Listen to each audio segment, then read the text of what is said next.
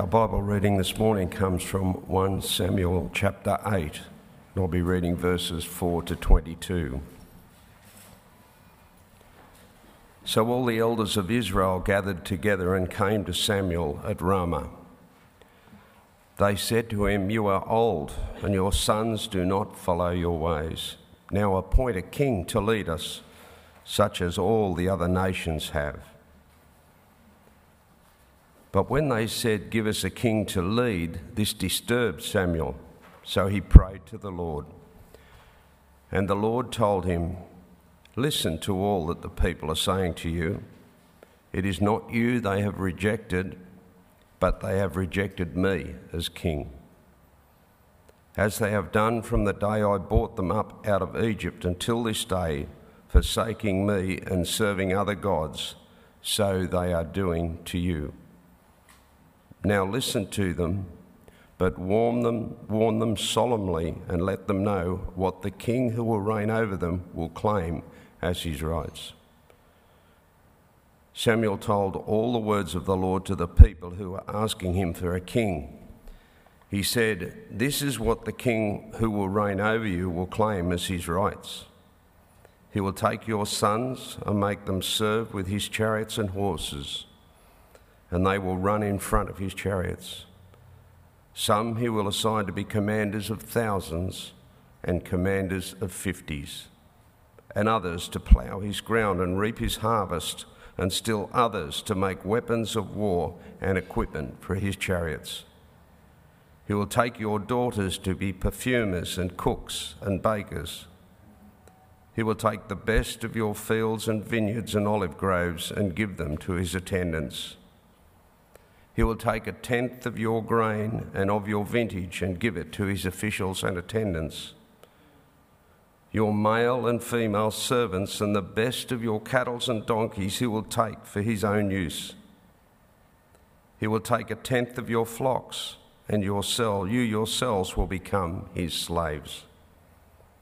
When that day comes, you will cry out for relief from the king you have chosen, but the Lord will not answer you in that day."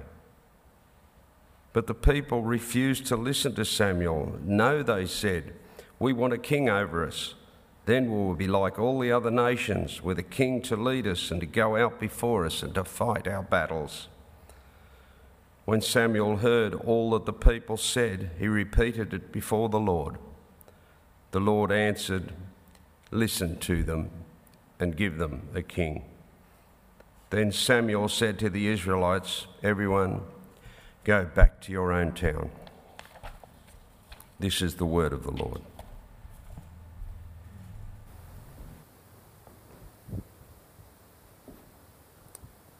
Thanks so much for that reading. Thanks for having me here at Erina Baptist again. It's a privilege to be here and just be part of a sermon like this, or be part of a service like this, I should say.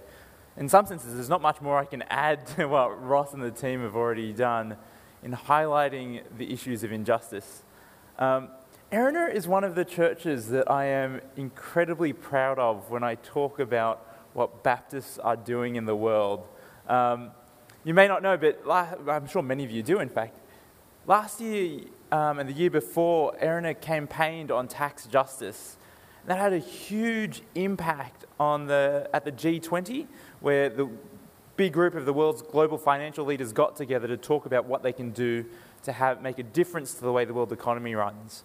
Your campaigning was heard by not just our treasurer, Joe Hockey, at the time, but by some of the world's most significant financial leaders, the treasurers and finance ministers from across the nation.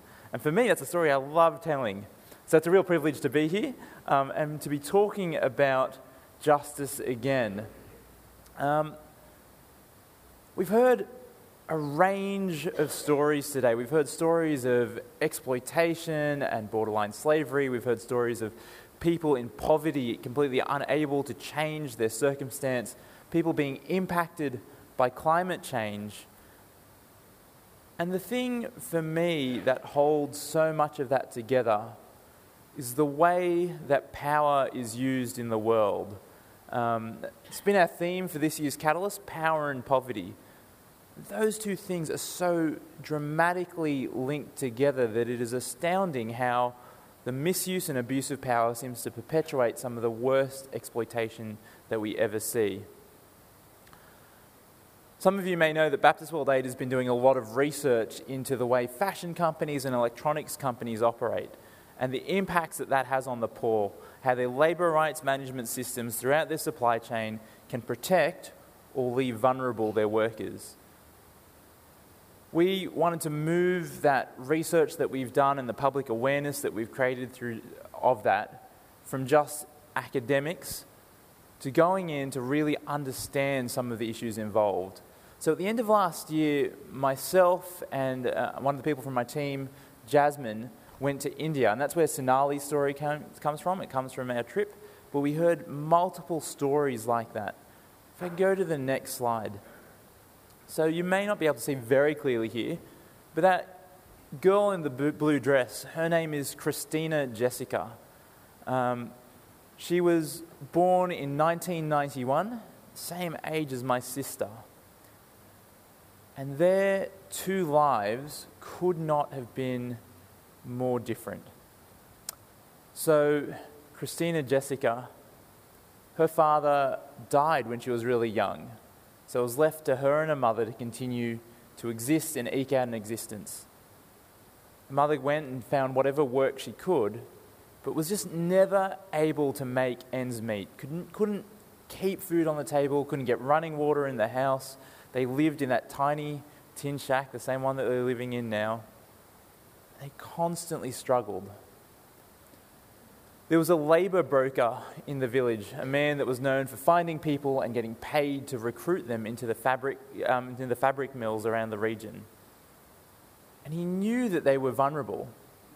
So he approached Christina Jessica and her mum and said, "Hey, I've got a job for Christina.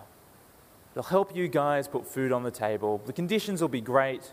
It's air-conditioned factories. She'll be well looked after. We'll look after her. You'll get to eat well. You'll get to live better. And your life can start moving forward." Christina Jessica's mother did not want to send her daughter off at the age of 12 to go work in a fabric mill. She wanted her daughter to stay in school, get an education, and then open up all the opportunities that could lead to. That wasn't a choice for them. They needed food. They needed to be able to save in case there was an emergency. So both of them reluctantly said, "Yeah, we'll take the job." And Christina went off to work in the fabric mills at 12 years old. What really gets me is that not only were they willing to exploit this 12-year-old girl by getting her a job in the fabric mills, they chose to lie to her and to break all the promises that they had made.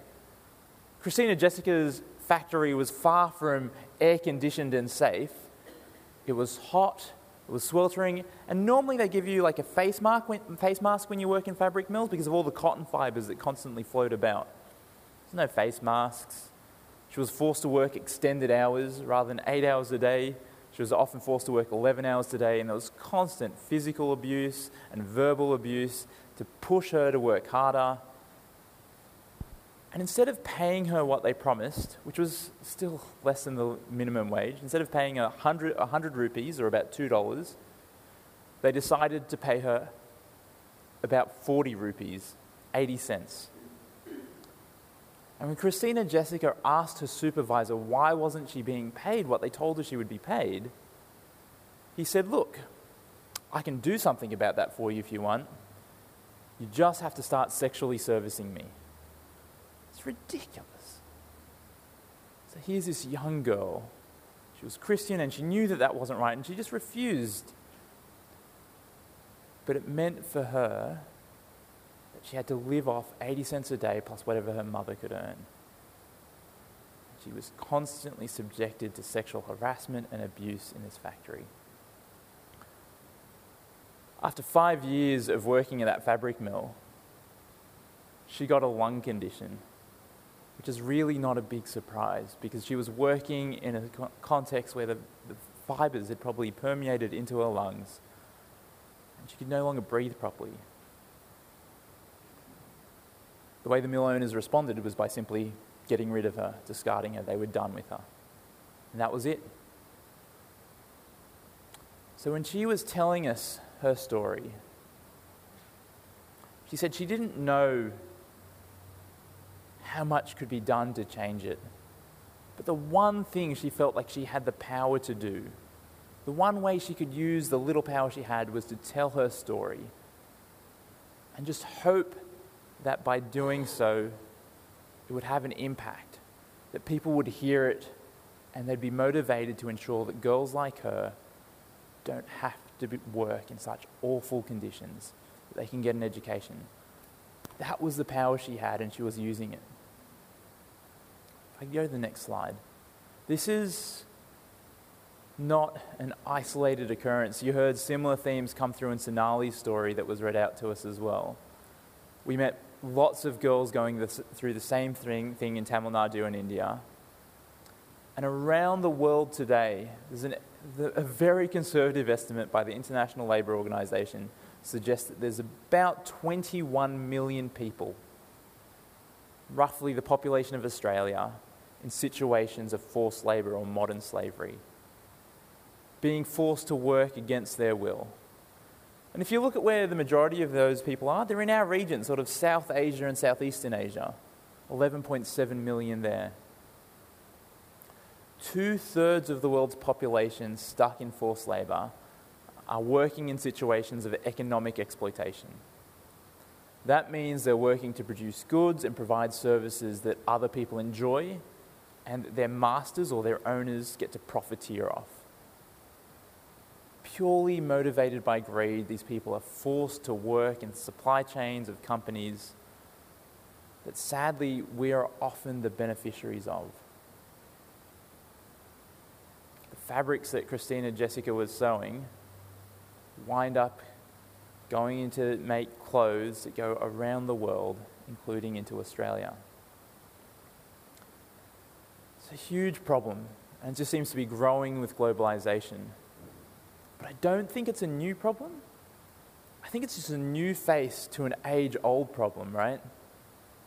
The writer of the book of Ecclesiastes in chapter 5, verse 8 reminds us, when you see the powerful exploiting the poor and justice miscarried in the land, do not be surprised by such things. The use of power to abuse and exploit others is a problem as old as time. There's a clear instance in the Bible that I think it really brings this into sharp focus. It's actually one of the most critical moments in all of Israel's history. It's central to the way we understand and read who God's people were.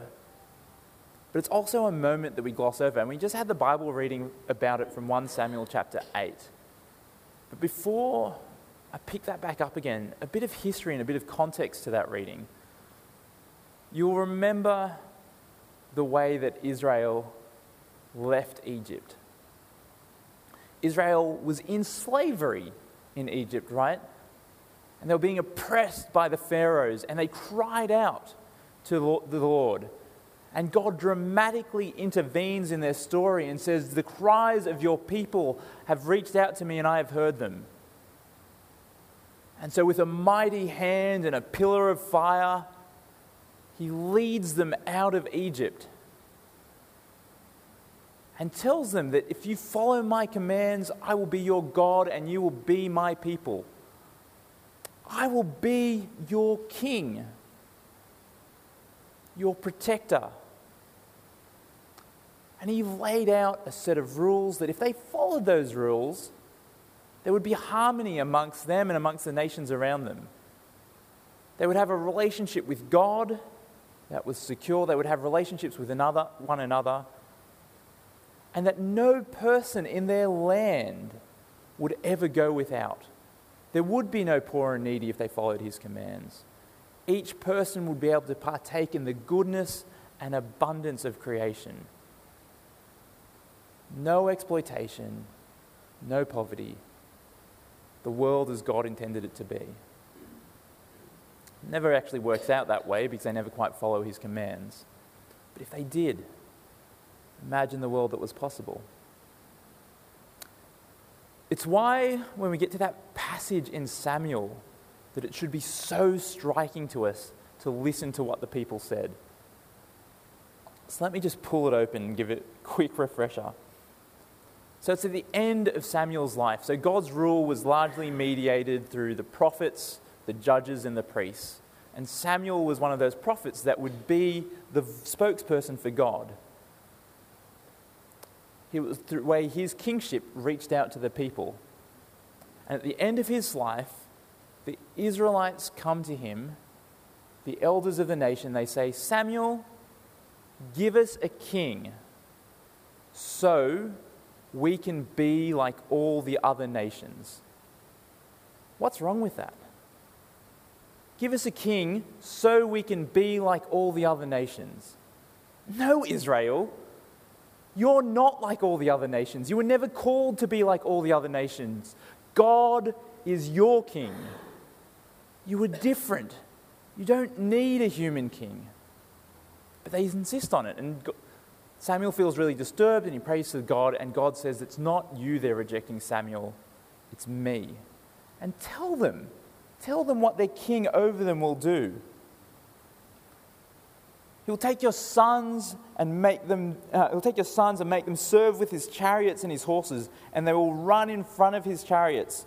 Some he will assign to be commanders of thousands and commanders of 50s, and others to plough his ground and reap his harvest, and others still to make weapons of war and equipment for his chariots. He will take your daughters to be perfumers and cooks and bakers. He will take the best of your fields and vineyards and olive groves and give them to his attendants. He will take the tenth of your grain and your vintage and give it to his officials and attendants. Your men servants and maid servants and the best of your cattle and donkeys he will take for his own use. He will take a tenth of your flocks, and you yourselves will become his slaves. When that day comes, you will cry out for relief. What will the king that reign over you will do? What will he do? Take your sons and your daughters and use them to build his own power and prestige and glory, to be his perfumers for your daughters, and for your sons he'll make them work in his army to build and run in front of his chariots, so he can expand his empire. What will your king do? He will take the best of your fields and your vineyards for himself and his inner circle so that they can be enriched. And you yourselves will feel like slaves under this king. And Israel say, we don't care. We want a human king to lead us. God knows that when you concentrate that much power on a sinful human being, they'll exploit it. And of course, that's exactly what we see. I don't think God's talking about any one particular king. It's not just Saul, the king that they ended up anointing, that was the problem. It was king after king after king after king. Even the kings that we hear about and we know to respect, kings like King Solomon, the wisest man who ever lived, he still built his empire on the back of exploiting people. Even King David, we know of that when he was in his position of power, used it in some of the most horrible ways. Because this is what humans do when they have that much power concentrated on them. And you see this repeated, king after king, neglecting what God had called them to. There's a king in the book of Jeremiah, King Shalem, that I think exemplifies this and exemplifies the problem of concentrating that much power on anyone that's not God. So this is King Shalem, and this is what God has to say about King Shalem. Woe to him who builds his palace by unrighteousness, his upper rooms by injustice, making his countrymen work for nothing, not paying for their labor. He says, I will build myself a great palace with spacious upper rooms. So he makes large windows in it and panels it with cedar and decorates it in red. Does it make you a king to have more and more cedar? So what does King Shalem do? Same thing that all the other kings have done. Builds his palace, panels it with the most elaborate woods, to make it look beautiful, and builds his own prestige and underpays his workers, exploits people to get it done. He doesn't care for the people. But the remarkable thing about Shalem's story is not Shalem himself, but his father and the way he behaved as king. His father was King Josiah, and listen to how the passage goes on to talk about King Josiah. Did not your father have food and drink? He did what was right and just, and all went well with him. He defended the cause of the poor and needy, and so all went well. Is this, listen to these words, is this not what it means to know me, declares the Lord? This is a big statement. He did what was right and just. He defended the cause of the poor and needy. And here is God saying, this is what it is to know who I am. To be in relationship with me is to be someone that pursues righteousness and justice.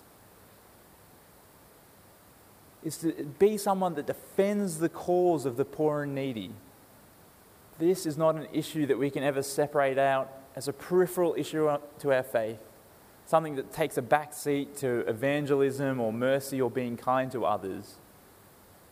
Pursuing righteousness and justice, defending the cause of the poor and needy, has to be central to who we are as Christians if we are to know God. King Josiah managed to get it right. There was another king that got it right. Got it more right than any other being to have ever existed, that knew God better than anyone else ever had. Our Lord and Saviour and King, King Jesus. Think about the way that Paul talks about King Jesus. Though he was one with God, equal with God, he did not consider equality with God something to be grasped, to be held onto and wielded. Instead, he humbled himself to death, even death on a cross. How did Jesus use his godlike power to humble himself, to serve others, even humble himself to death? You can see that really clearly when you read through the Gospels. The disciples that followed him around, that revered him as their rabbi, and then later as their Messiah and King and Lord, he stooped to wash their feet.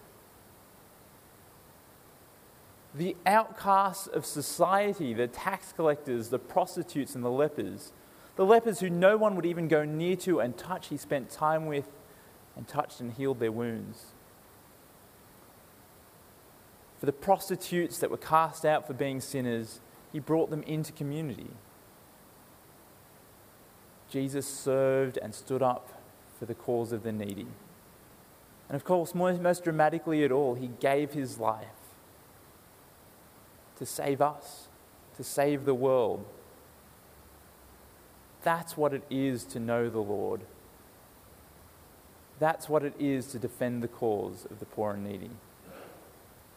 There's this great book written by Scott Higgins called The End of Greed, and in it he's got this killer line that hits me in the guts every time I read it.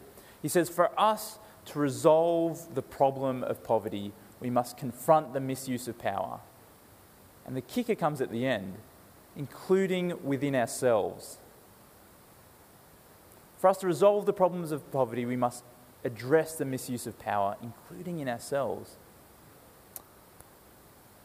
I've been thinking a lot about Christina Jessica's story, the story we told at the beginning. Christina Jessica, who was responsible for her abuse and neglect? Why was she stuck in such a horrible situation? Let's think about that together for a moment. The labour broker that recruited her absolutely, intentionally took advantage of her vulnerability. What about her factory managers? The people that refused to pay her a fair wage, abused her, and demanded sexual services from her. Absolutely, they're guilty. What about if we go beyond that? The government for her region. Surely they should have been enforcing laws. They have laws to ensure that no child should be working at the age of 12. They have minimum wage laws that said that anybody that is working should be paid at least 260 rupees a day. About 7 times what she was actually earning. So the government too, they're not doing their bit. But what if we take a step back again? What about the companies that wind up purchasing the fabrics that she was making? Are they responsible? If they're responsible, what about the people that wind up buying the clothes that people like Christina, Jessica make? Are we responsible? I feel like when we understand the way that God wants us to use power, we acknowledge that wherever we have influence, we have a responsibility to use it well.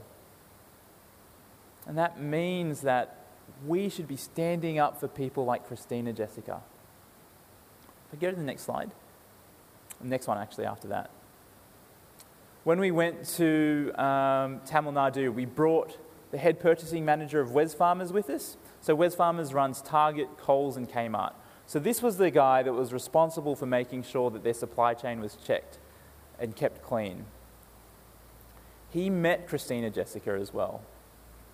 Turns out that he had a daughter of the same age with the same name, Jessica. And for him, it had this huge impact. It's like I've been in this business for 25 years and I never realized it was this bad. He went back to one of the biggest companies in Australia and said, we need to do something about this. So Kmart, Coles and Target are now saying, we have a responsibility. How do we start making sure that we're using mills that don't exploit young girls, but rather give people decent opportunities and decent jobs? I'm amazed. When you look up at this screen, we've been campaigning those companies through our Behind the Barcode report and many other companies with our Behind the Barcode report and through directly campaigning them. In fact, I'm pretty sure many people at Erina signed postcards to the Just Group to tell them to stop using slavery. A couple of people remember doing that? Campaigning the Just Group for years. They just didn't respond. It's like they wanted to say to us they don't care. So the Just Group have Just JJ's, Just Jeans, Portman's, Dotty, Peter Alexander, which is really popular. And they just said they don't care about the... Like the message they were sending was that they didn't care. But eventually the campaigning pressure got so great, the media pressure got so intense, that their director of corporate affairs calls me up and says, we have to meet. And I don't like that we have to meet, but we have to meet because your people won't stop talking to us. From my perspective, I was like, that's great. I'm glad that we're meeting. Let's have a discussion to work out how you can protect workers. And we sat down, and all of a sudden she said, okay, we feel pressured into this, but we'll start telling you more about what we're doing, and we'll start taking additional steps. They're by far not one of the best companies yet, but they're starting to finally recognize that they have a responsibility to use their power to protect the poor, and they're moving in that direction. You can pick almost any company on there, and the campaigning that we've been doing together has led to a huge difference. I'll just pick Cotton On. Cotton On is probably in fact it is the biggest fashion company in Australia at the moment. Years ago, we ran a postcard campaign to them, calling for them to do the same thing, tackling slavery in their supply chain. It was a long road to try to get them to engage. Nowadays, I had a meeting with them, would have been about 4 weeks ago now. CFO, so their chief financial officer, their chief executive officer are in the room and saying, we are directing the way we organize our supply chains based on what you're telling us to do. So when I say you need to go look at the mills to make sure that there's no young girls being forced to work in it, That's exactly what they're trying to do this year. That is amazing. Cotton On, one of the biggest companies in Australia, $2 billion in revenue every year, saying, because of people like you guys writing to us, talking to us, trying to purchase ethically, we're going to change our systems to ensure that girls are protected. It's a reminder that we have phenomenal power because we are connected to girls like Christina Jessica. And that when we use it well, the way that God calls us to, we can make a huge difference. I can go back one slide. So, this is Christina Jessica right here. And standing around her, so there's me in the back, the giant that's totally out of proportion to everyone else. There's Nithya and Mary Flora. They are women that had all worked in spinning mills. Some of them were still working in spinning mills. And what they had done with the backing of a Christian partner is get together and say, let's form the first female trade union in this region. It's amazing. So Christina and Jessica found out about this and hopped on board. These women decided to use their power well as well. They started to get women that had been working in the mills, women that were still working in the mills, and bringing them together and start demanding better conditions. They organized a march in India of 3,000 women. Now, India is a country that's not used to listening to its women. But when there are 3,000 of them together walking through the fabric district, they get heard. They, through their march, got factory owners and government officials to put pressure on their companies to get rid of child labour and forced labour. In 40% of the factories where they marched, they no longer use labour brokers to bring in young girls to work in those factories. That's remarkable. The union found out about another factory that had about 74 kids in it. They went to the factory together and they demanded that the kids be repatriated, taken to school and given education. It's amazing that the power that they have when they stood together. And we can stand with them, right? We can stand with them by calling on companies to do the right thing. And it's amazing the power that we have. I think the world is a long way from truly knowing God, to doing what is right and just, and to defending the cause of the poor and needy. But that's why I love coming to churches like this one, where we're willing to take action to call our government to do more for the poor, where we're willing to talk about the exploitation that happens in the world and say we can do better. We can stand with Christina Jessica, with Mary Flora and Nithya, and call for a better world to come.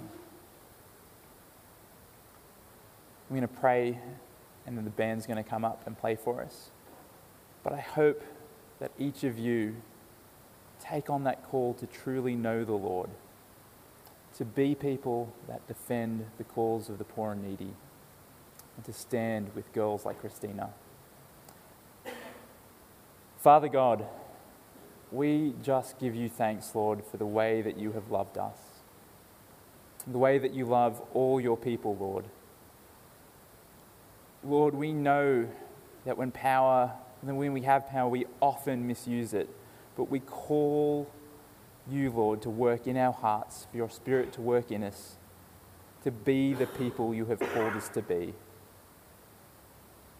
be people of righteousness and justice, that use the immense power that you have given us to defend the cause of the poor and needy. May we be people with hearts after you. We pray these things in your name. Amen. Thanks, Catalyst team and Gershon, for